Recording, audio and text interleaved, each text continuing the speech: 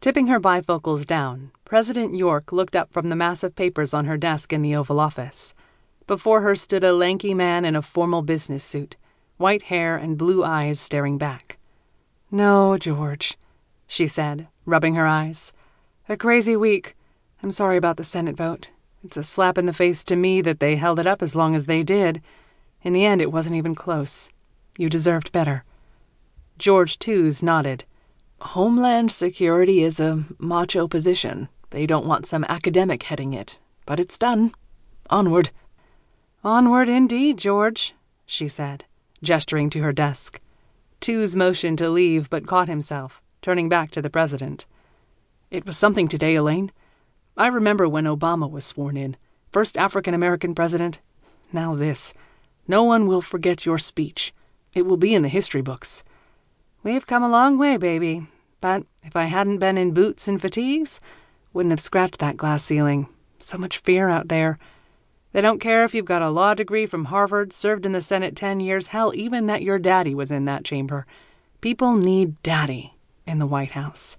Richard was a genius to use my military photos so much in the campaign. I think I ran mostly as a soldier. We have a large base, a strong one, and we'll use that, don't you worry. We just had to convince enough fence-sitters, and we did. Congratulations, Ms. President. You've earned it." He smiled and closed the door behind him as he left. York watched him exit the White House and step toward a black town car idling in the driveway. It was good to have such loyal supporters early on. If you didn't, when things got rough, you were in trouble. And Elaine York didn't fool herself. In this business, sooner or later, things always got rough. A large phone at the far end of the desk vibrated.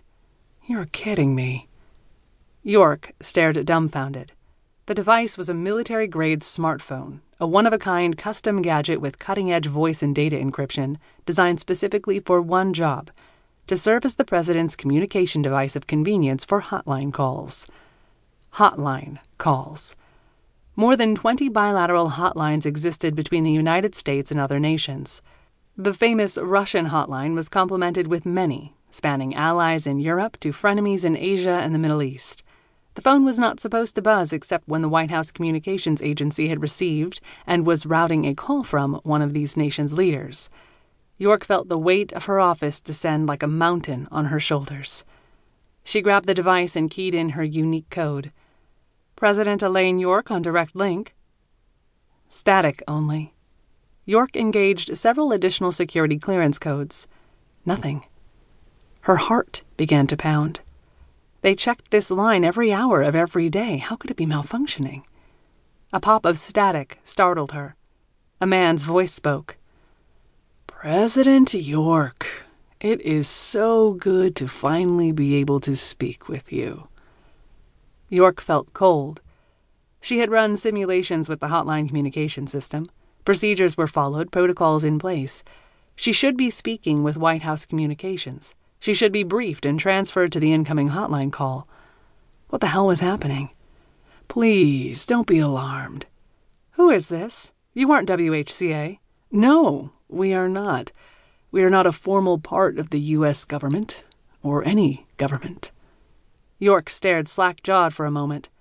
"How the hell did you get this number? Who are you?" "The answers to both questions are intertwined. You need to discover those answers before your presidency continues much further." "Look, I don't know what the—" "There is someone waiting for you underground at the new CogCon line. I think that he will pique your curiosity." "How do you know—" "We know, and we have access, which should tell you all you need to know." York blinked. "You have access to the train line?" "Rest assured, Miss York, your gleaming new railway is still a secret, known only to the proper governmental agencies, and our group." "Who are you?" "It is best we explain in a different setting." "Why should I trust this? You could be luring me into a trap. I'm going to call—" "Friendly fire, Ms. President." Her face paled. Elaine York stared forward wildly and swallowed. "What did you say?" "Battle of Kafji. Terrible accident. Was it 11 servicemen died? You were assigned to that unit, weren't you?"